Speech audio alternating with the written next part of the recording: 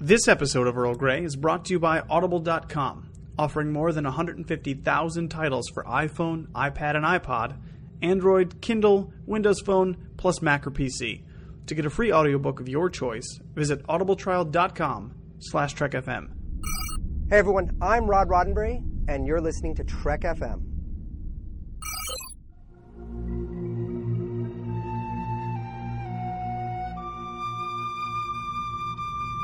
Tea, Earl Grey, hot.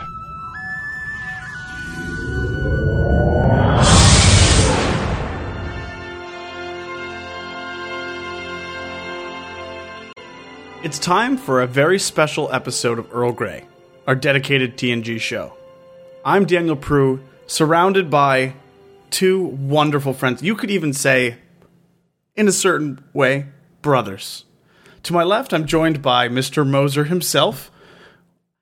And I have to say, and this is truly from the bottom of my heart, of all the souls I've encountered in my travels, his is the most... Darren. Darren, how are you doing? I'm doing good. What's your name? Philip? Daniel? That's right, Daniel. Daniel. Okay. It's right. I see how it's gonna be. All right, that's fine because it's fine because at these reunions, we need to start doing name tags. I'm really bad with names. I mean, I can remember anything from Star Trek, but a person's name, that's a little too much. Oh, well, whatever. Just look at the cheat sheet on the command chair, and maybe that'll help. Anyways, joining me on my right is Philip. Philip finally showed up, and Philip, I have to say, thanks for coming, but you were always welcome. Really? I mean, because I never got an invite. I just luckily I saw that Darren had accepted the event invite on Facebook, and so it popped up on his feed. So I just came. This is like the wedding all over again. Look, I didn't get invited to the wedding. I don't get invited to this thing. I feel like there was a finale of Enterprise I was supposed to go to. Never saw that one. So there's just nothing. I get it, but I'm here. I mean, I haven't felt this uninvited since I went to one of Commander Hutch's receptions. Hutchison's. Do you have like a P.O. box or something? Maybe you just forget to check it? Or? Well, it's a penalty box. Yeah, well, look, the subspace delivery, it's just not what it used to be. All right. Well, so we're going to do a little bit of a different show today. A lot of times in Star Trek, you hear fans talking about, how much they love the characters. And we do. We all do. We all have favorite characters from each series, and obviously being the TNG show, that's what we're going to focus on here. But what I wanted to focus on was one aspect of it was the fact that these people kind of become a family. They certainly don't start out that way, and there are bumps along the way. But essentially, the crew becomes so integrated and so connected that we can't think of them. Not that we can't think of them as individual units, but they're part of a whole. Like a collective? Kind of like that. Yeah. What we love data. Saying. Yeah. Go ahead, Darren. No, I'm just saying, I see what you're saying. As if, for some reason, let's say season 8 came around and half the cast left. It just wouldn't feel the same. Like, it's got to be a story with everyone together in some capacity. Yeah, I mean, like say you had someone from the crew after, 7 and, 4 movies that just suddenly left. I mean, there's really no reason to have another movie. I mean, I would just think. I'm going to bring this up because this is one of my favorite scenes ever in TNG, and we mention it occasionally. But like the scene in, I'm not going to remember the episode, but the scene with McDuff. Conundrum. Thank you. I love that scene so much but it also illustrates this point. Like, there's just some random dude on the bridge, and his name's McDuff. It's not like it kind of stands out. Yeah. This is the game we always play on Earl Grey. You just tell us what's in the episode, and then we tell you the title. It's actually like that episode is almost the highlights of Star Trek. It's like, circle what's wrong with this picture compared to a picture from the regular bridge. You're like, Is it that there's like a flower pot on tactical? Is it that, Khan's facing the wrong way? No, it's like that background extra is starting to get really close to the camera. Like he's in like a lot of these. Oh my gosh, he's talking. Go away, go away. He has a name. Whoa, hey, Mr. Extra. I don't know what contract you think you signed. They had to adjust the entire plot because this one extra just goes off the rails. And he's like, look, budgets are tight on television. Like, I'm getting speaking lines. We can't reshoot. We're just going to have to shoot around this. I told you I'd make it, Ma. You really had to know something was wrong because this guy was a full-blown commander. Well, on the bridge. Michael Dorn just playing around, sitting in the captain's chair like, well, I guess we got to make him captain for this part of the scene. Yeah, you're only allowed to be a random person with lines on the Enterprise if you sit in the front left of the bridge. That's it. That's the only place. Or as we learned in a commentary that Daniel and I did and Darren watched, like a weirdo, or if you mess up a transporter, then the whole episode is you, old Chiefy McChiefy Chief. Yeah. He served on a ship. What was it though? Can't remember. Anyways, who are we talking about again? I'm totally lost. in the next phase, there is a mature transporter chief, and she apparently is like throughout the whole episode. Like it's not just like, oh, I messed up the transporter of Geordi and Ro. It's like she's in every scene and talks. Oh, that's right. That's right. So I wanted to talk about this concept, and honestly, it's funny because like I hear, we're big fans of Star Trek. Just besides doing the show, and I know all of us listen to I don't know, podcasts. Darren. How did you do on the How Star Wars versus How Star Trek quiz? I will quote George Takei and William Shatner and say, "Let's just all get along." That sounds like he avoided the question, Daniel. He put his cloaking device on just to get out of there for sure. Yeah. You can go ahead and you can add that sound effect in here now. We signed that treaty in good faith, Darren. So no ship that small has a cloaking device. Wait, that's another universe that says that. So this concept of the crew as a family is interesting, and I think I kind of remember it more a lot of times as a Voyager concept, only because I think Voyager expressly states it every other episode. I think like they're always like, we're not just they a had crew. an episode called Family. I mean, that would just be on the nose. We're not just a crew, we're a family, so we don't get that so much. By the way, that is here. the worst Janeway I've ever heard. Yeah, no, that wasn't even. I don't even remember who said it, but yeah, I guess I was kind of doing a Janeway. But I'll maybe Shar can. I'll call him Shar and ever insert a line right there. Time's up. No, I don't want that line, Shar. I want this line. Time's up. Time's arrow. And that wasn't me being Janeway. That was me being Shar being Janeway. That's why it didn't sound. And that was just me being you being Shar being Janeway. So that's totally fine. That's the new episode title. Me being you being Shar being Janeway. Wow, this is almost like a ship in a bottle. Oh man, you have to add the Inception. Wow. But anyway, so I generally think of that more a lot when I think of Voyager. Just like I said, because it was kind of beat into our head. But yes, of course, the TNG unit as a whole is a family. And as I was coming up with this topic and trying to figure out a way to structure it, it occurred to me, and this is not an original thought by any stretch of the imagination, but all of our crew, all of the TNG all of the TNG characters are damaged goods is not the right way to put it, but have certainly have had trouble past. They have a lot of conflict, Daniel. That's what you're trying to. They do, in fact. And I think like 65% of them are orphans, and every single one of them experiences a pretty traumatic family loss inside the show and outside the show. So I wanted to actually delve into that because their family lives kind of maybe, and we'll get to this a little bit later, but might be what pushes them towards adopting a better, more stable family on the Enterprise. You're saying it's like Thanksgiving, and they're like, "Okay, guys, we're all gonna head our own ways, see our own family," and then they all kind of look at each other, and it's like a beat, and they're like, "Or we could just all stay here and just have Thanksgiving together," and everyone's like, "Yeah." Other people have families, not us. Row, row, row your boat. We're the disposable people down the stream. Well, you got to go way slower. Strum. So yeah, I mean, we'll wrap this up at the end. So let's start with actually just breaking it down real quick. Let's talk about all of the... We have mentioned most of these in their respective episodes, but just for recapping purposes, let's talk about the crew, right? So Picard, who has presumably lost both of his parents. We do see his mom. And his dad. We see his dad?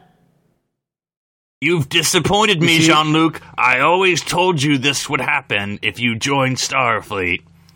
Wait, what episode was Tapestry. that? Oh, of course. Yes, of course. And then we see his Mama. Mama, in the... Where no man has gone before. Where no man's gone before. Yes, of course we do. Or is that no one? I can't remember. It's where no one has gone before, yeah. Yeah. So he has lost his parents, but he has a curmudgeonly brother. He has daddy issues. He definitely has daddy issues. He was a strict man. Blah, blah, blah, blah, blah. Arms raised in victory. Actually, but honestly, Picard probably has one of the more stable family relationships because, he's an older gentleman himself at this point. It's not surprising that his parents are dead, have died. He's 200 years old. Okay, I don't think it's... I mean, in a day and age where, Leonard McCoy is living to be 134 or something. 137 according to Starfleet records. Tell me how you pronounce that so accurately, boy. I will tell you, because medical technology can keep people alive, and it can also keep them... what's the word what's the family appropriate Not word I'm looking dead. for? Aware, Nope. Cognizant? Able to procreate. Oh, So I it's see what you're possible his parents had him later in life. Because, as we see... Fertile is the word you're looking Yes, for. fertile. Thank you. That's one word that you could use. But as you see, his older brother is actually significantly older than him. You got to assume that he's at least 20 years And older speaking than of Picard. which, He's- Robert and his wife have a very young son. Yeah, exactly. So Picard could have been Renee's age when his parents had him. And by the time, I guarantee you, if not for an unfortunate sprinkler malfunction, if Renee had made it all the way to age 50 or whatever. Too soon. I was thinking about this today. I was like that's actually, it's like, I cannot see how they died in a fire. Like in the 24th century. Whoa. You have to remember, Robert did not look. They barely got a replicator in there. Not even that. I was thinking about that. Okay, and one, I think you would probably have some sort of spray you would just cover everything in that just made it fireproof. Like even if you had like an older house, like they'd have rules of things you would do, but not even that. Let's just say, okay, Renee or someone was playing with, space matches, whatever. Bad They're choice. on Earth. Earth matches. They're on Earth. Regular Earth matches. in a time period with transporters. So literally, the satellite sensor grid pings that there's a fire, and the Starfleet Fire Brigade beams there immediately. It's like your response time's a matter of seconds. And, I mean... Not to saying that it can't take seconds to die in a fire, but it's just like... I guess they were going just more for the traumaticness of it, but definitely not the plausibility. And I'm no expert, but exactly how is fire involved in making wine? Well, you see, grapes are explosive, so that's a thing. No, that's not true. But honestly, I mean, he does go through. So in Generations, he goes through this, right? He loses his brother and his nephew, and that's really traumatic. But for the most part, that doesn't affect his character, obviously, because throughout the show, they are alive, and so that's fine. He sort of makes that deleted scene, but it counts because Nemesis. But he makes that comment to Data. about the choices we make. I've dedicated my life to Starfleet, chosen not to marry, have children. Choices led me to this life. And so he's sort of, I don't know if he's morose about it, but of course, if you want to... He's reflective. Yeah, but of course, if you want to count generations in the Nexus, maybe he is regretful about it. But, so... But anyway, yes. Yeah, so he has some minor father issues, and he was estranged from his brother for a time, and they reconciled and made up, and I think that's a fairly normal family dynamic. But we get the definitely get the sense, and we're told pretty explicitly that Picard has been mostly focused on his career his entire life. So his family is not to him a big thing, and that's partly what makes the end of All Good Things so powerful. It's as if in the very first episode we are explicitly told, "I'm not a family man, Riker." And yet Staffy just gives me children on board. Exactly. So Picard, he's like you just said, Philip, in Encounter, he's established pretty firmly being of his own mind and being by himself, and not in a not common way, not in a traumatic way like most of our other characters we're going to see, like Riker, who lost his mom at the age of 13, I think. It was like something in the teens, and that was in Canada, right? Yeah, I think she was attacked by a moose and died. And then he had a pretty absentee father. She didn't get a transfusion of maple syrup in time. Groot refused to go through with the procedure, so... Wait, hold on. Is this like a Worf Romulan situation?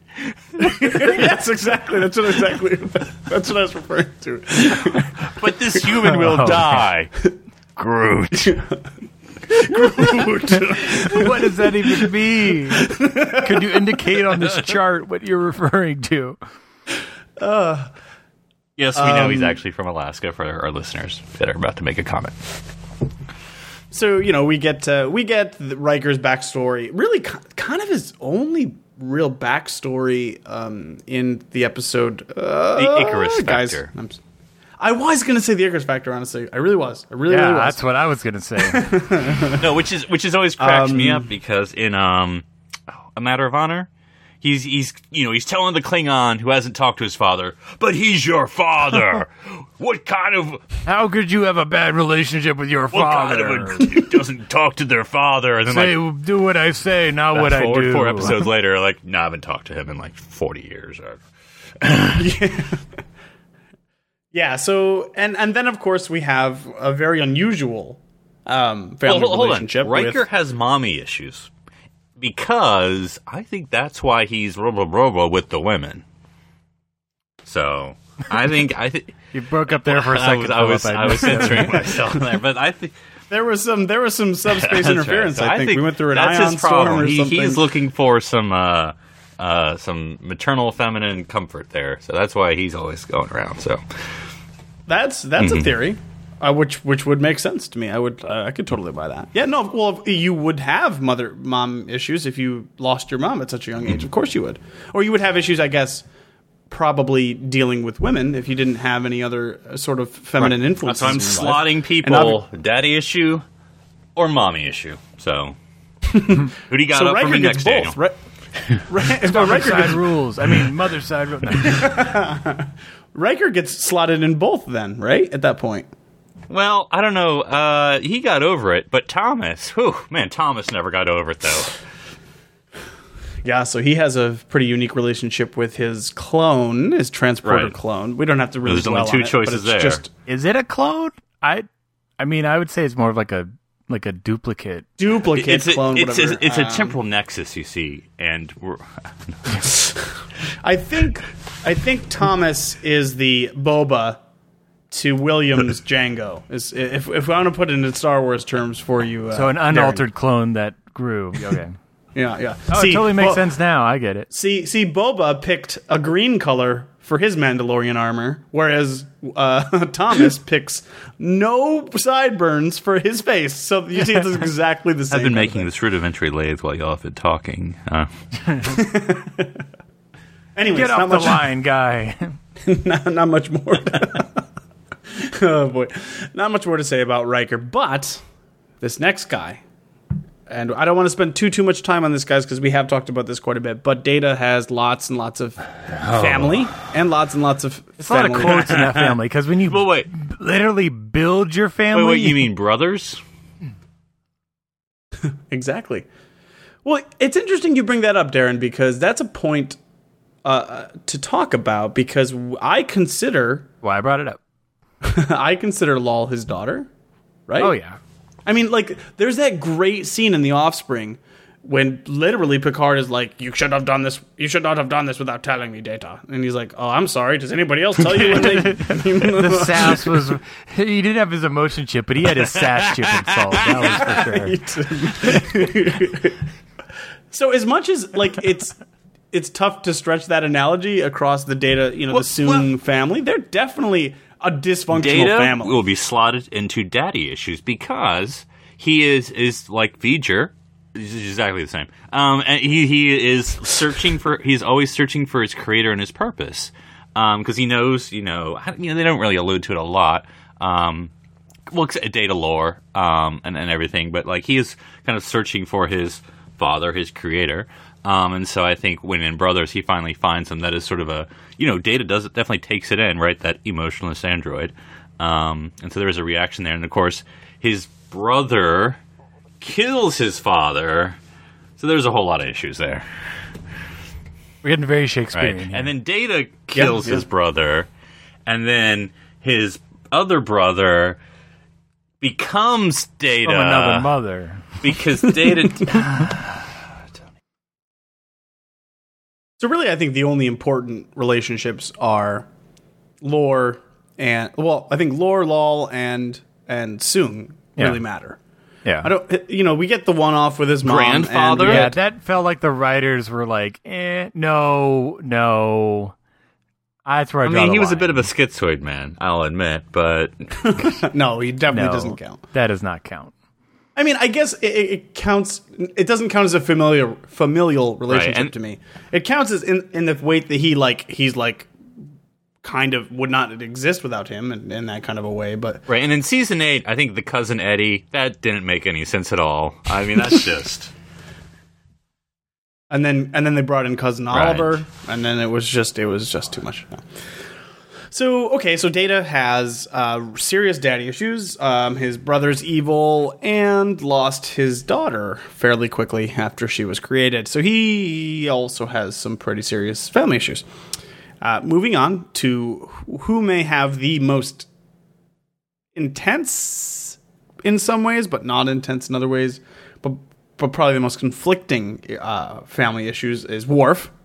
Ooh, talk about daddy issues. Well, House of Moog. I mean, when your whole society says you have to say House of Moog every time, you're like, it's like reminding you of your failure every time you say your name. Did we even get his mother's name?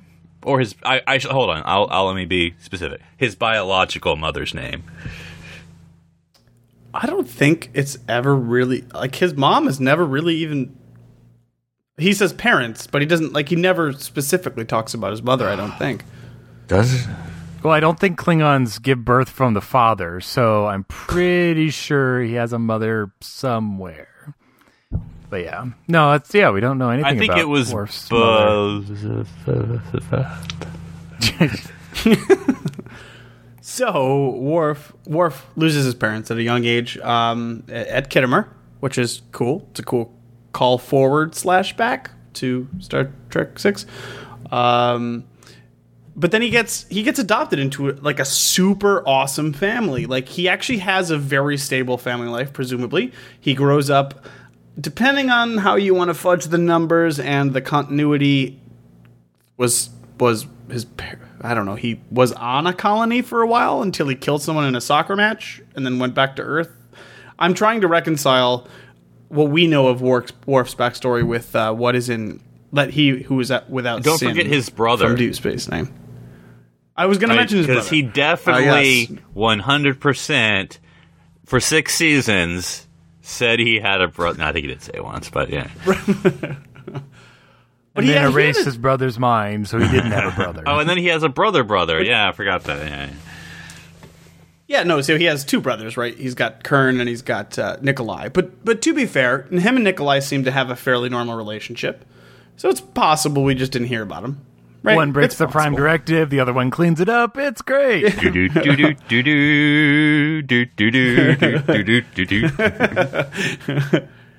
But Worf, Worf meets Kern.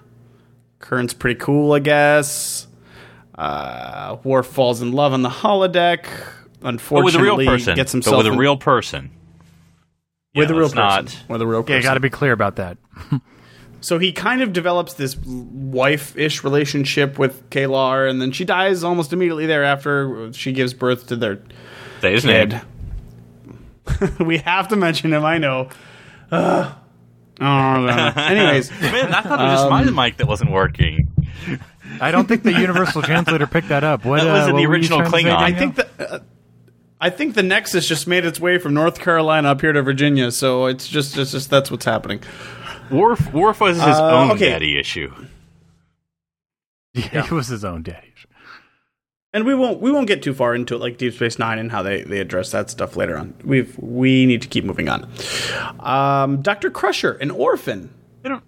Something that's not really talked about. I mean, except a throwaway line, I think, in Sub Rosa, which is why a lot of people don't know it that well.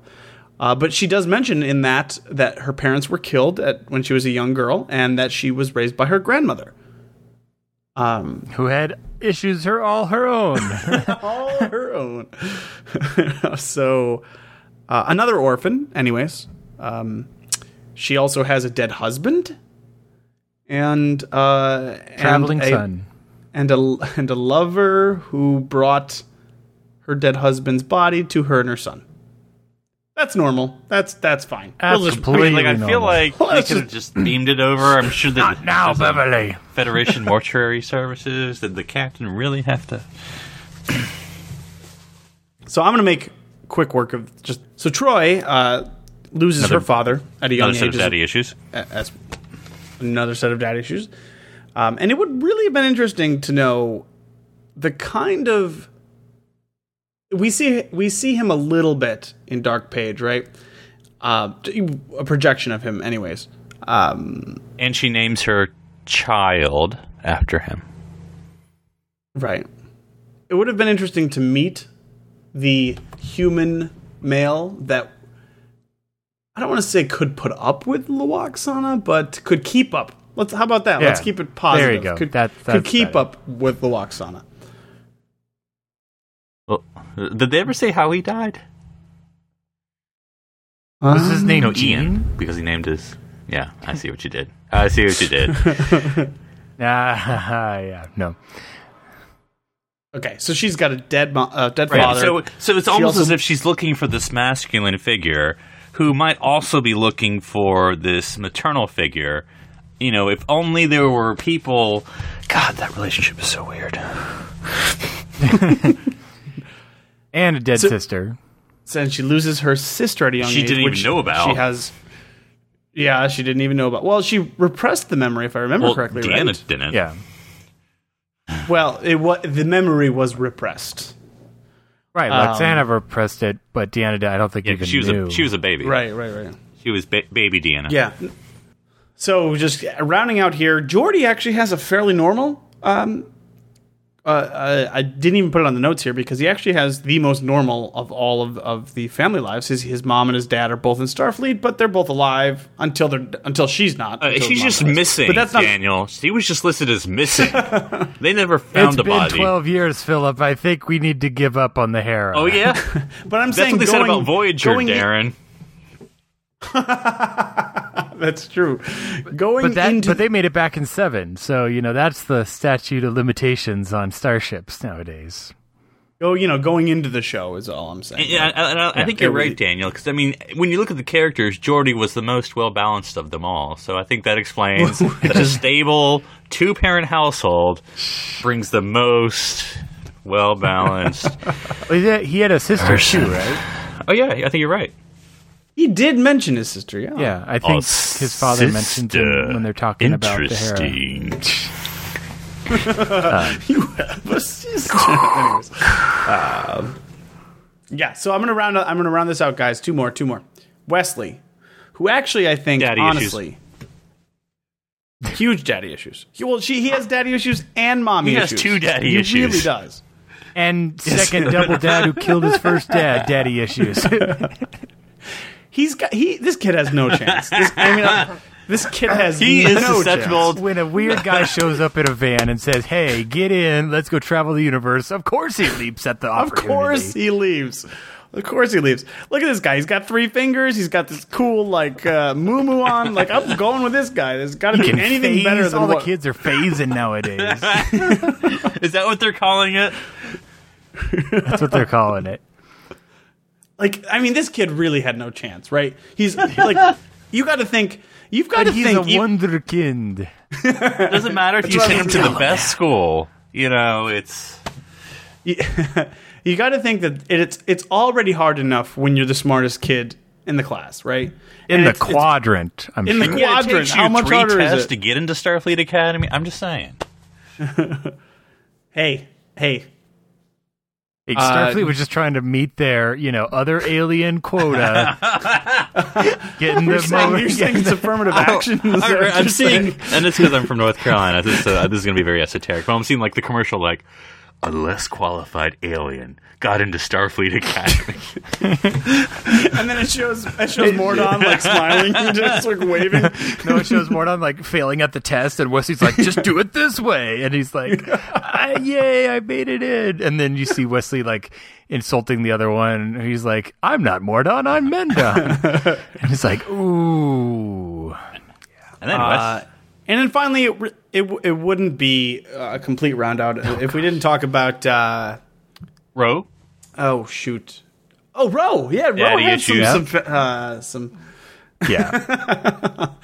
I'd say species issues. Yeah.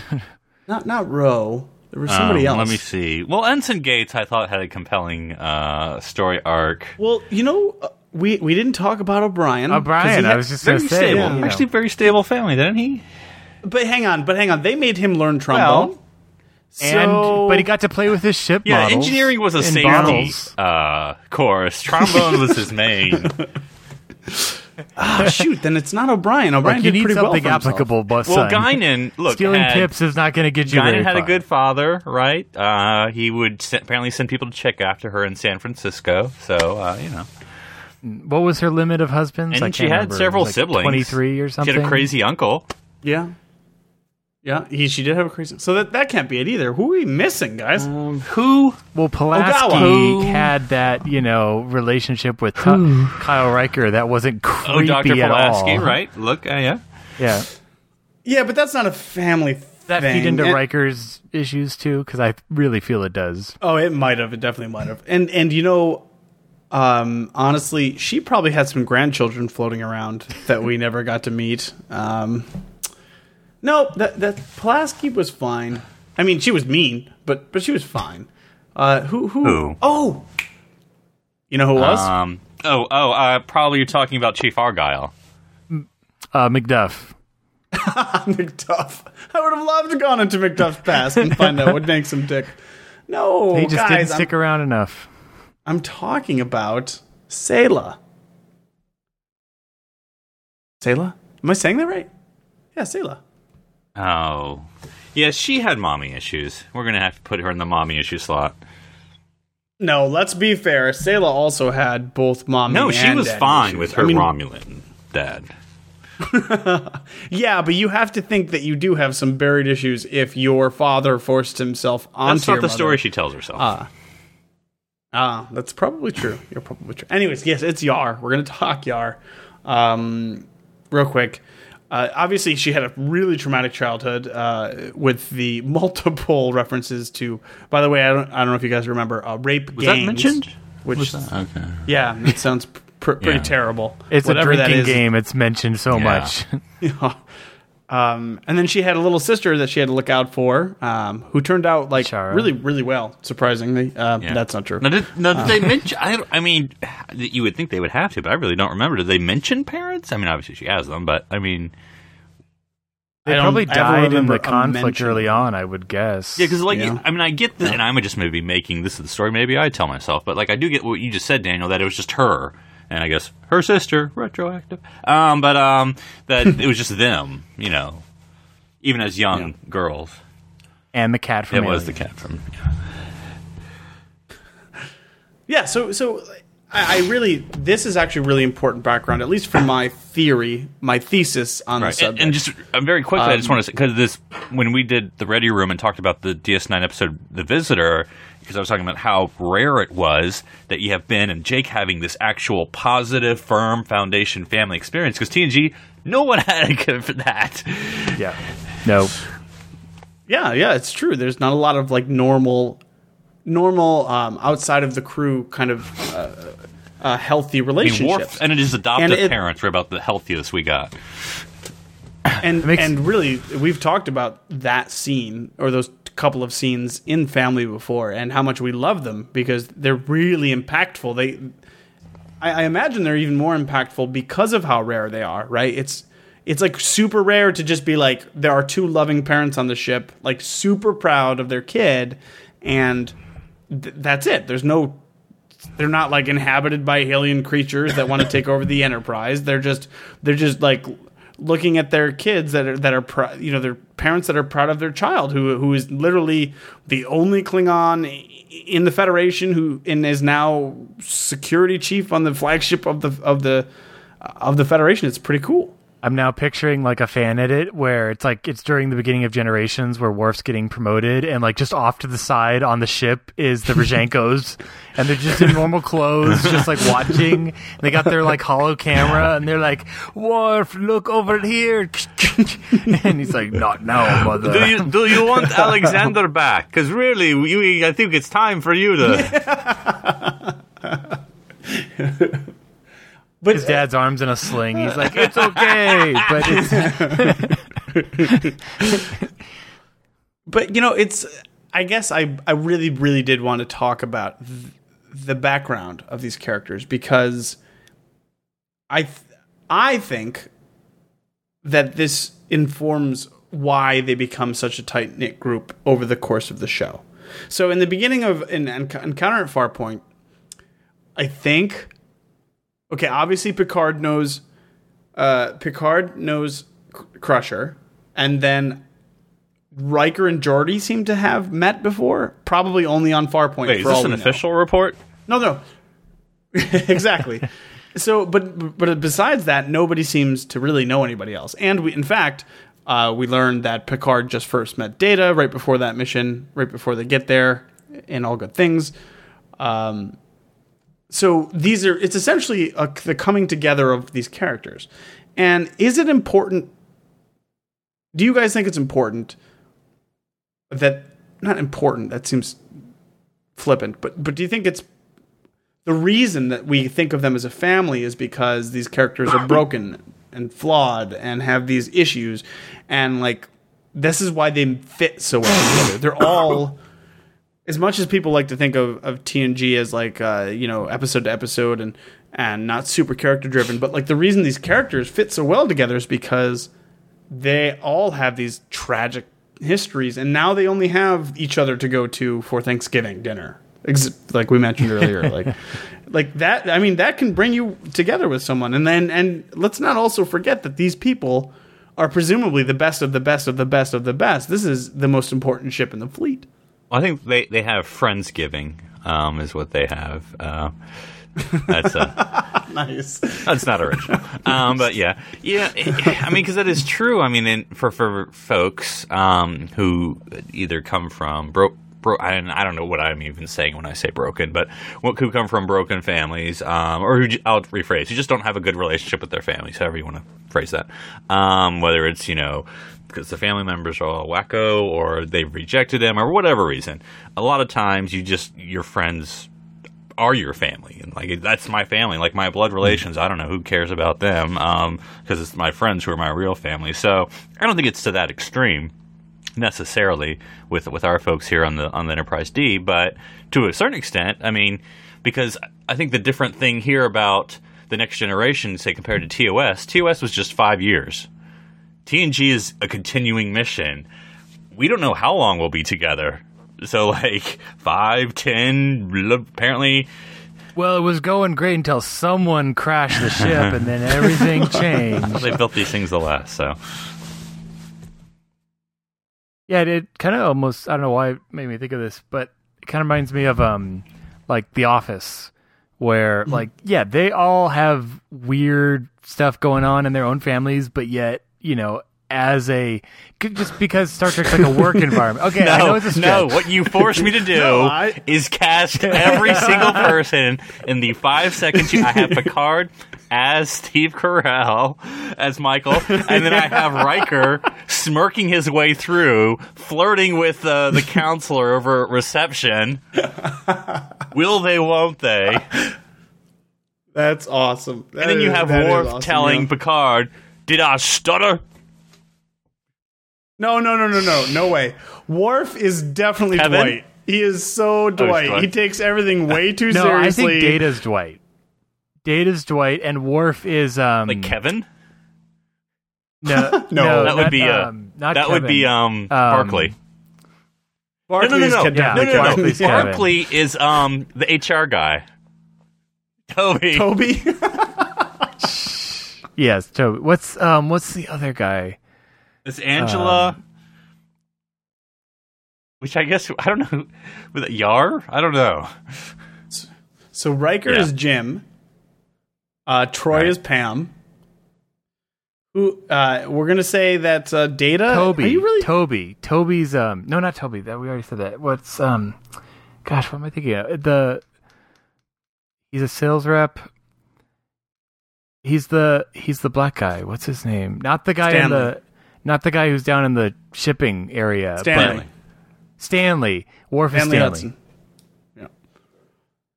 Oh man, my mind is like racing thinking about TNG parallels to The Office. No, I just want to edit like the intro to Star Trek, which had the music from The Office. You just have like Picard coming out of the ready room.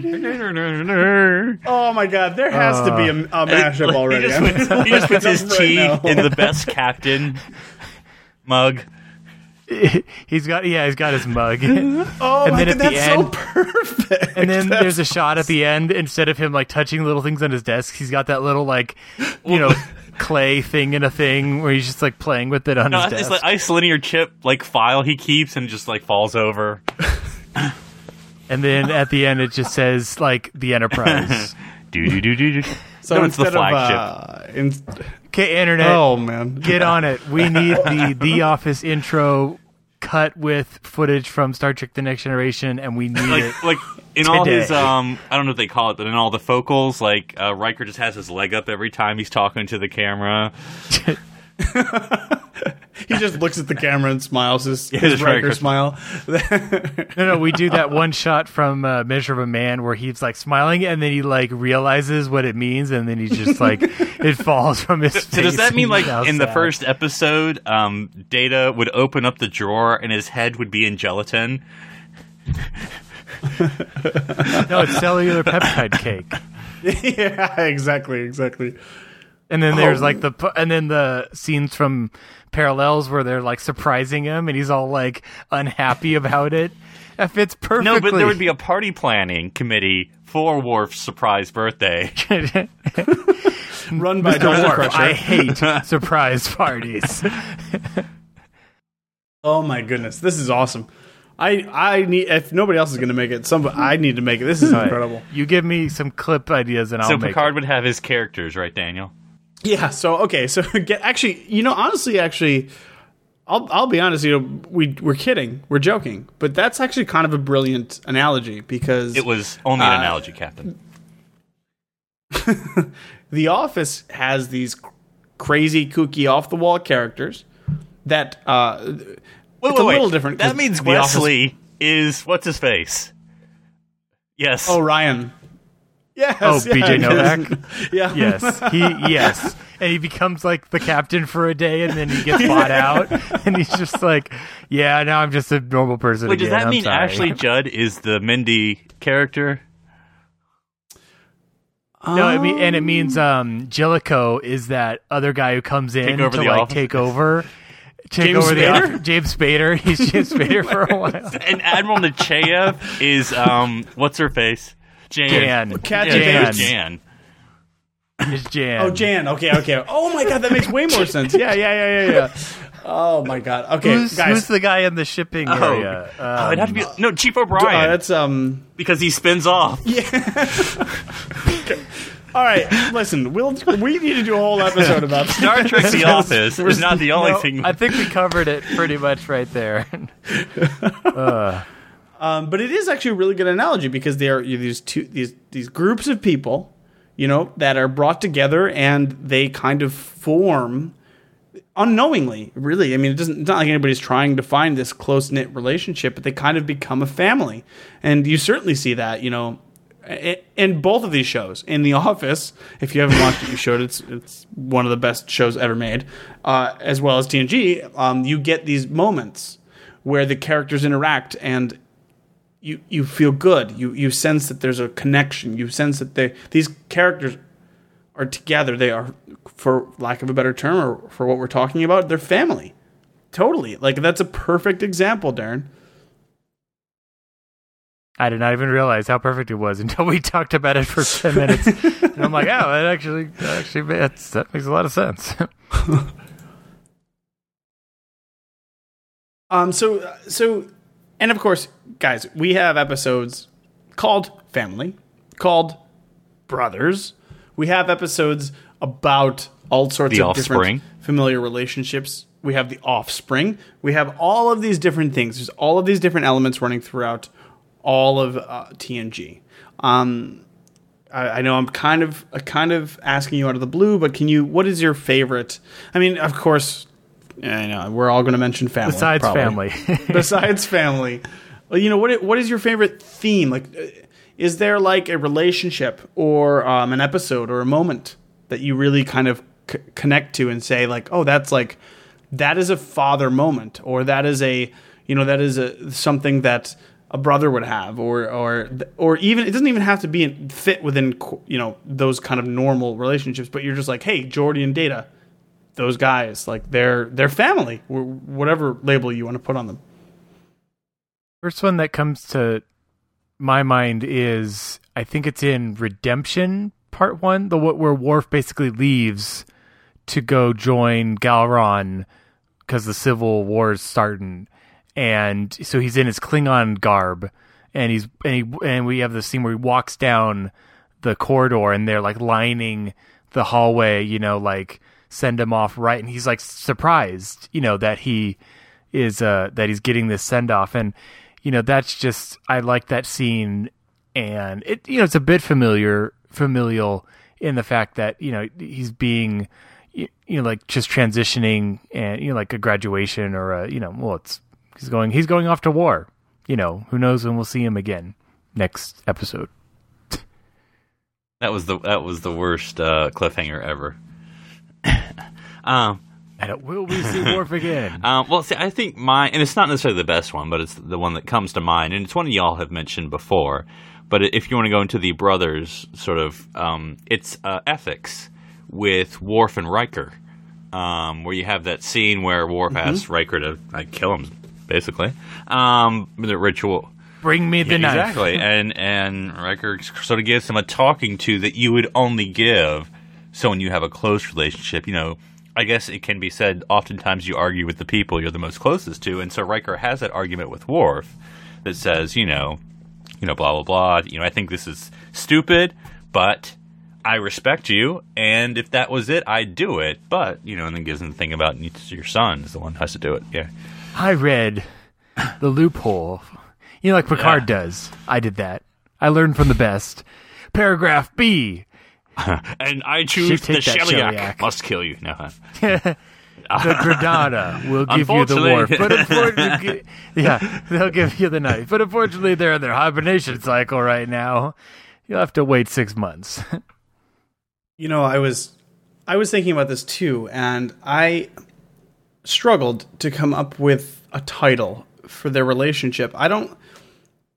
Two scenes really stick out for me. A lot of scenes stick out for me. 3 scenes in particular for Picard and Riker, right? One of them being the Captain's Holiday scene when Riker gives him the Horgon, which is super fantastic, right? The scene where in Best of Both Worlds where he's, well, what the hell are you still doing here? Like, that scene is really good. And then I'm going to give Generations props, the end scene of Generations, when it's just Riker and Picard on the bridge. And I was thinking, like, in the context of family, I don't really know how to define their relationship. It's not father-son. Like, they're way too close in age and respect for that kind of relationship. But I don't know if I would qualify them as brothers either, because there's still that level of, like, I'm kind of your mentor and kind of, but I do consider them friends, but not friends in the way that Kirk and Spock are, say, or the way that Trip and Archer are. So I don't even know how to define the Picard and Riker relationship. It's actually something very unique, I feel like, and that's why I really, really appreciate it. I think the difference between, and you just sort of slipped there, between Kirk and Spock and Picard and Riker is that at the end with Nemesis, when Riker puts on that 4th pip, like, they're equals. Whereas I think Captain Spock and Captain Kirk, it's a mentor relationship. Yeah. So yeah. Sorry, yeah, but yeah, and then when he becomes captain, he's graduating. Yeah, and so then they're equals. So I think Captain Kirk and Captain Spock, even when they're the same rank, were never equal. It was always Kirk is in charge, but when he says, Captain Riker, like, they're now equal, and it's sort of that, like, interesting thing. But think back to, like, All Good Things, right? And even though Picard is going crazy and retired, Riker still respects him, still looks up to him, still, is willing to kind of go out on a limb for him. So I guess mentor is probably the closest thing. I don't know. Their relationship just seems to be very ambiguous. Not ambiguous, but kind of hard to define. Yeah. And it's almost interesting because we take it for granted, but, one thing that we criticize sometimes about the movies is it becomes the Picard and Data show. But I'm glad at the Generations, at the end, it could have easily been a Picard and Data scene. Like, we just think, well, of course it's Picard and Riker. Well, not according to the rest of the movies, So I'm glad that was a Picard and Riker scene because, there's what's implied there that Captain Picard asked Commander Riker, hey, will you go into my junked up ready room and help me find this photo album? Who would he ask? And so that he asked Will that, sort of does cement there. And even the line when Riker says, I'd always thought I'd get a crack at this chair. It's like he does. He wants to follow in the footsteps of Picard. God, when will you retire, old man? Oh, Good Lord. Remember that time I had the chair when you were a Borg? Boy, that was a great week. Best week ever. You ask while I'm still here is because I thought you were going to retire 2 years ago. Yeah. Come on, man. You just take this golden parachute and just how jump. Prince Charles must feel with Queen Elizabeth? That's pretty much Riker's existence as first officer of the Enterprise. It's like dear Lord, you won't die. I actually like Riker as a character in relation to a lot of other characters as well, even though we don't get too far in depth with it. But, like, Riker's relationship with Data and Riker's relationship with Worf are very brotherly to me.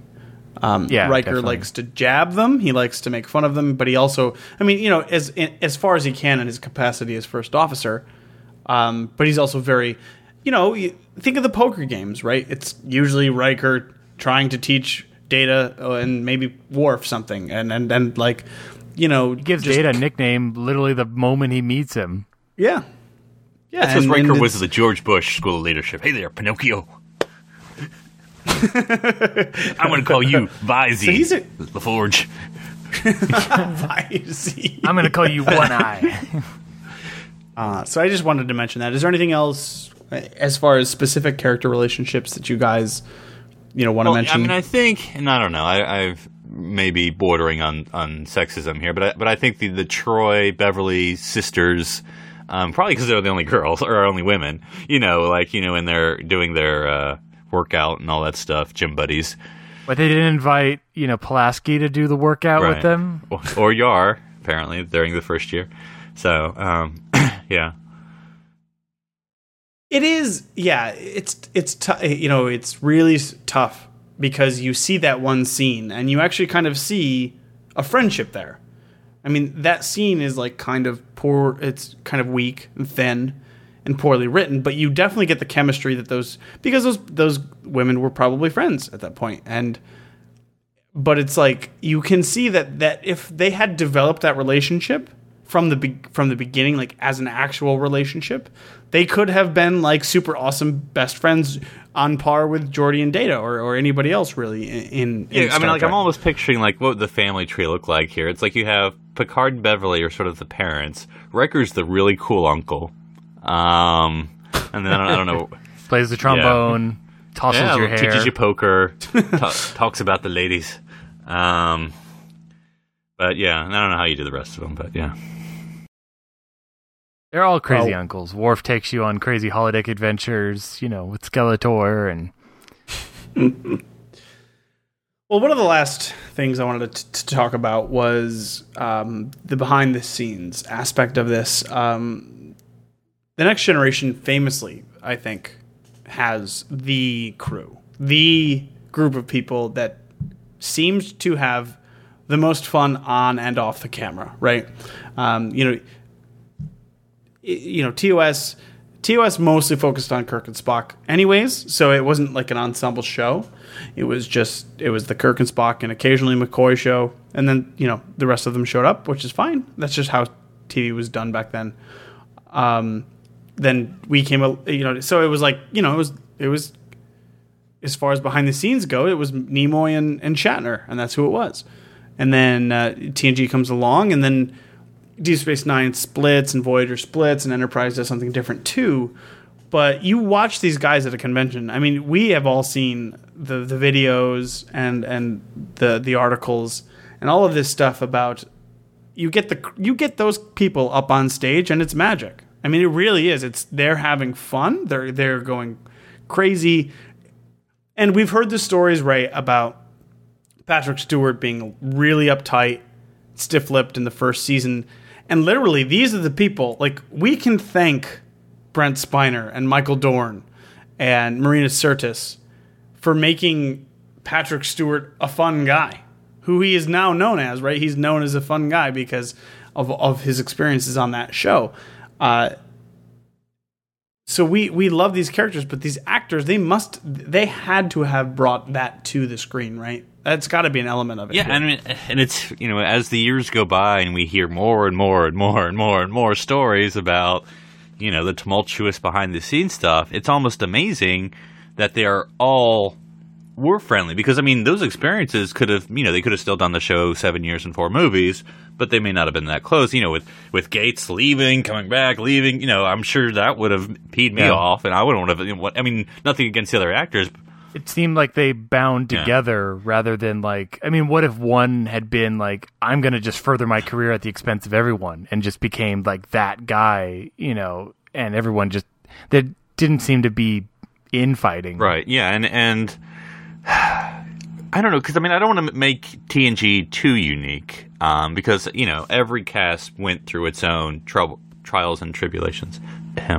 But for whatever reason, the TNG crew, and I don't know if it was just their own unique circumstances having to battle the expectations of being the next Star Trek that nobody thought could ever be done again, and having to go through those first 2 to 3 years with Denise leaving and Gates leaving, coming back, and Kate and everything else. But that common enterprise brought them together, and they could have gone for several years. It could have been an 8, as we joke, but it could have been serious, 8 or 9 maybe. But in 4 movies that they still wanted to be together, and that they're still, as you say. I mean, look, they could have easily just done, hey, it's a paycheck. Once this is done, we're done. But doing the conventions together still, I mean, it really shows that they're still together. Especially if you guys remember.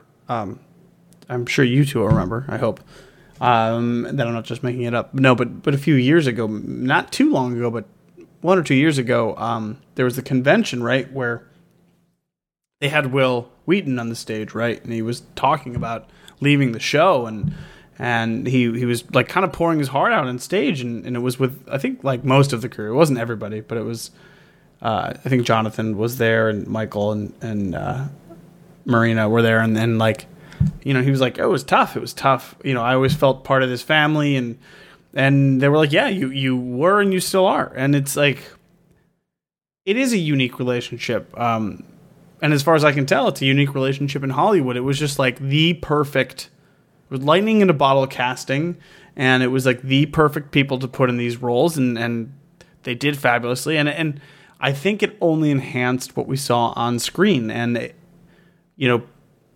Patrick and Jonathan all the way down to Will and Dwight Schultz. It was it was just good casting and just good chemistry on the set really makes a huge. I mean, every time Barclay would come onto the bridge and Captain Picard would be like, "Not now." And then, and then... Not now, Mr. Barclay. All right, everyone can stay except Barclay. Oh, man. No, Captain Picard. You have to let me on the... No, but... All right, guys. And I think it sets the tone. I mean, that...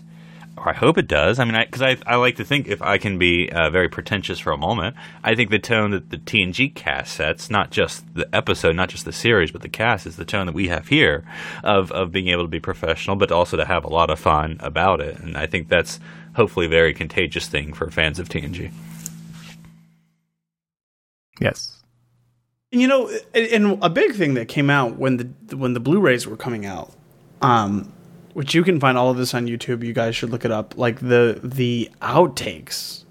On the TNG set. We've never seen outtakes, really. These people looked like they were having so much fun. I did not play with little boys. That's still the best one. That one was good, and also You Can Call Me Dick. That one was really good from yesterday's Enterprise. These people were having a blast.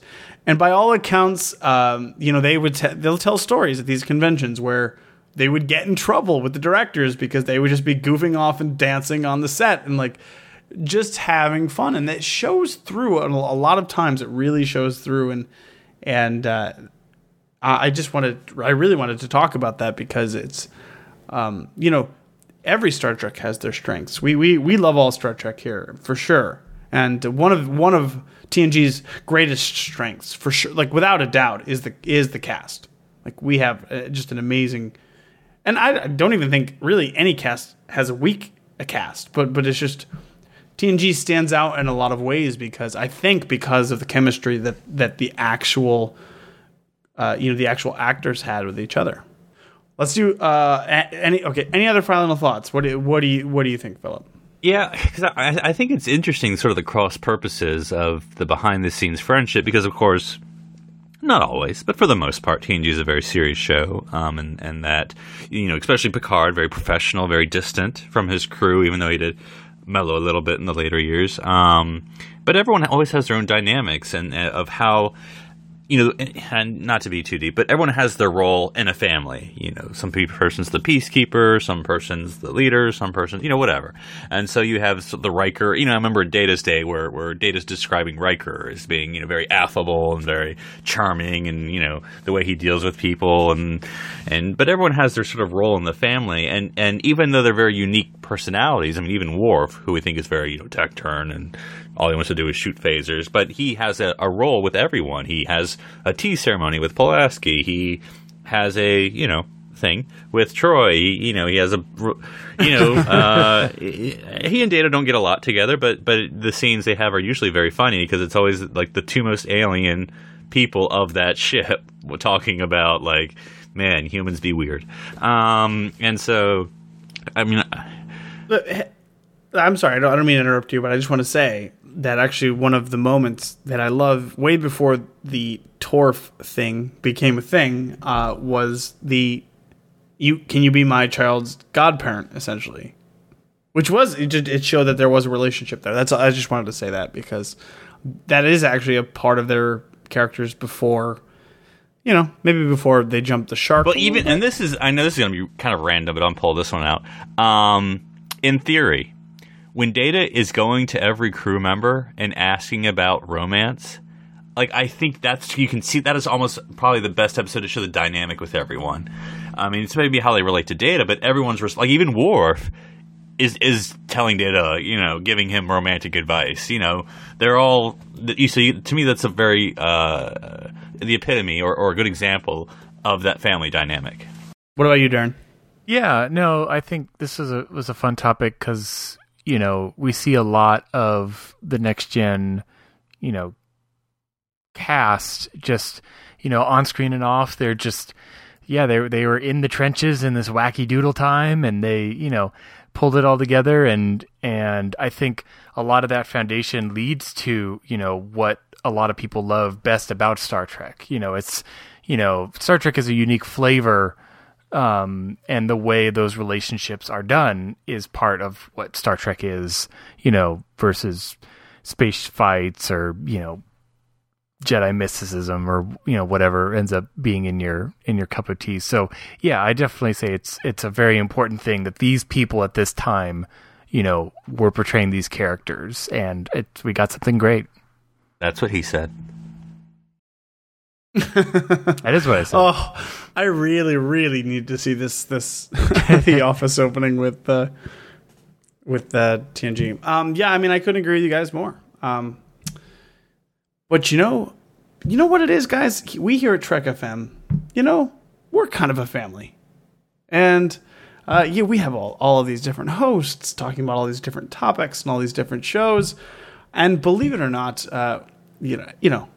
TNG is not the only thing we've been talking about.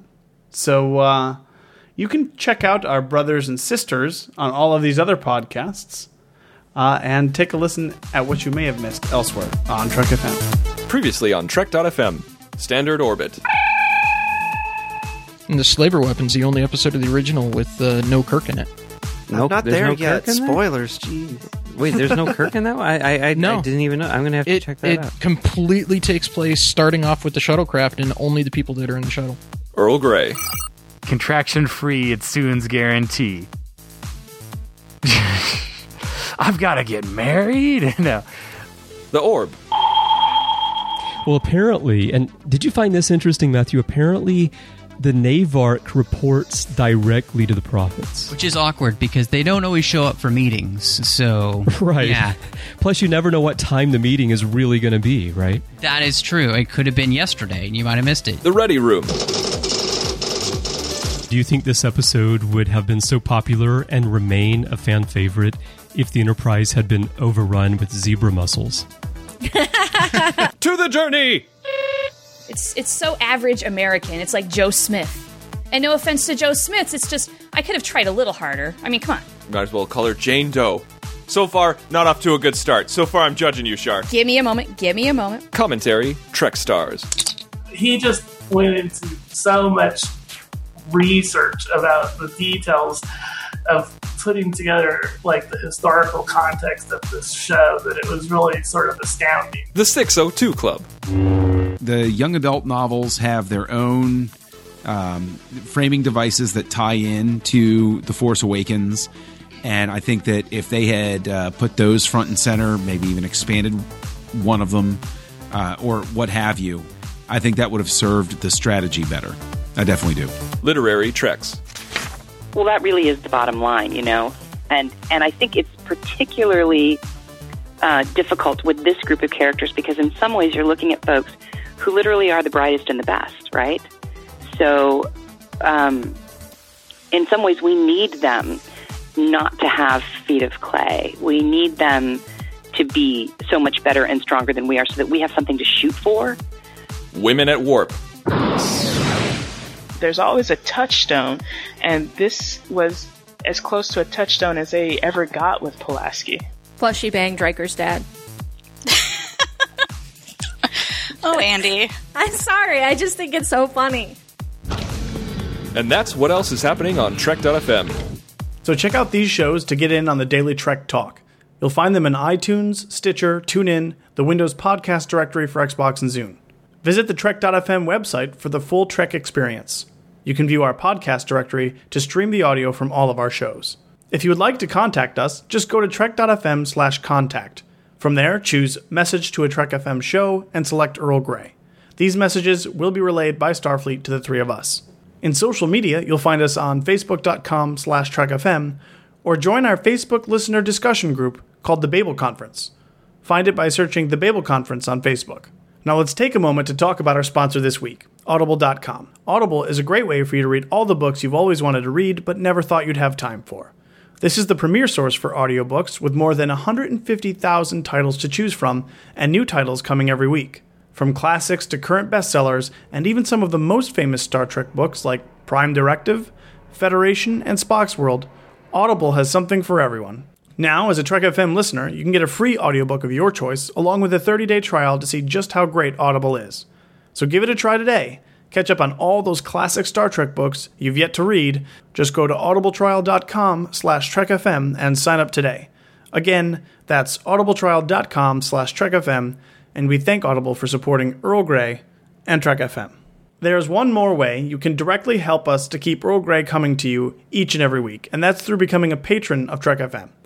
By visiting patreon.com/trekfm, you can choose among various pledge levels and receive rewards for becoming a Trek FM patron. These rewards let you inside the observation lounge of our network and make it possible for us to distribute all our great content.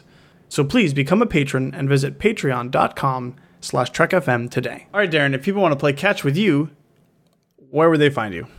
Oh, they can find me talking about sports ball on Twitter under username Dr. Sci-Fi. That's DRSCIFI. And Philip, if people need a ride after school, how would they get a hold of you?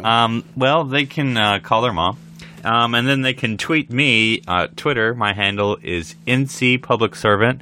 That's NC for no carpooling. Yeah, and if people need directions in Scranton, Pennsylvania, they can find me on Twitter as well. I'm at OneUpDan. Well, guys, somebody has put all of the pads on the bridge into Jell-O, so I'm going to have to spend like an hour getting these out of here. So we will catch you all next week on Earl Grey.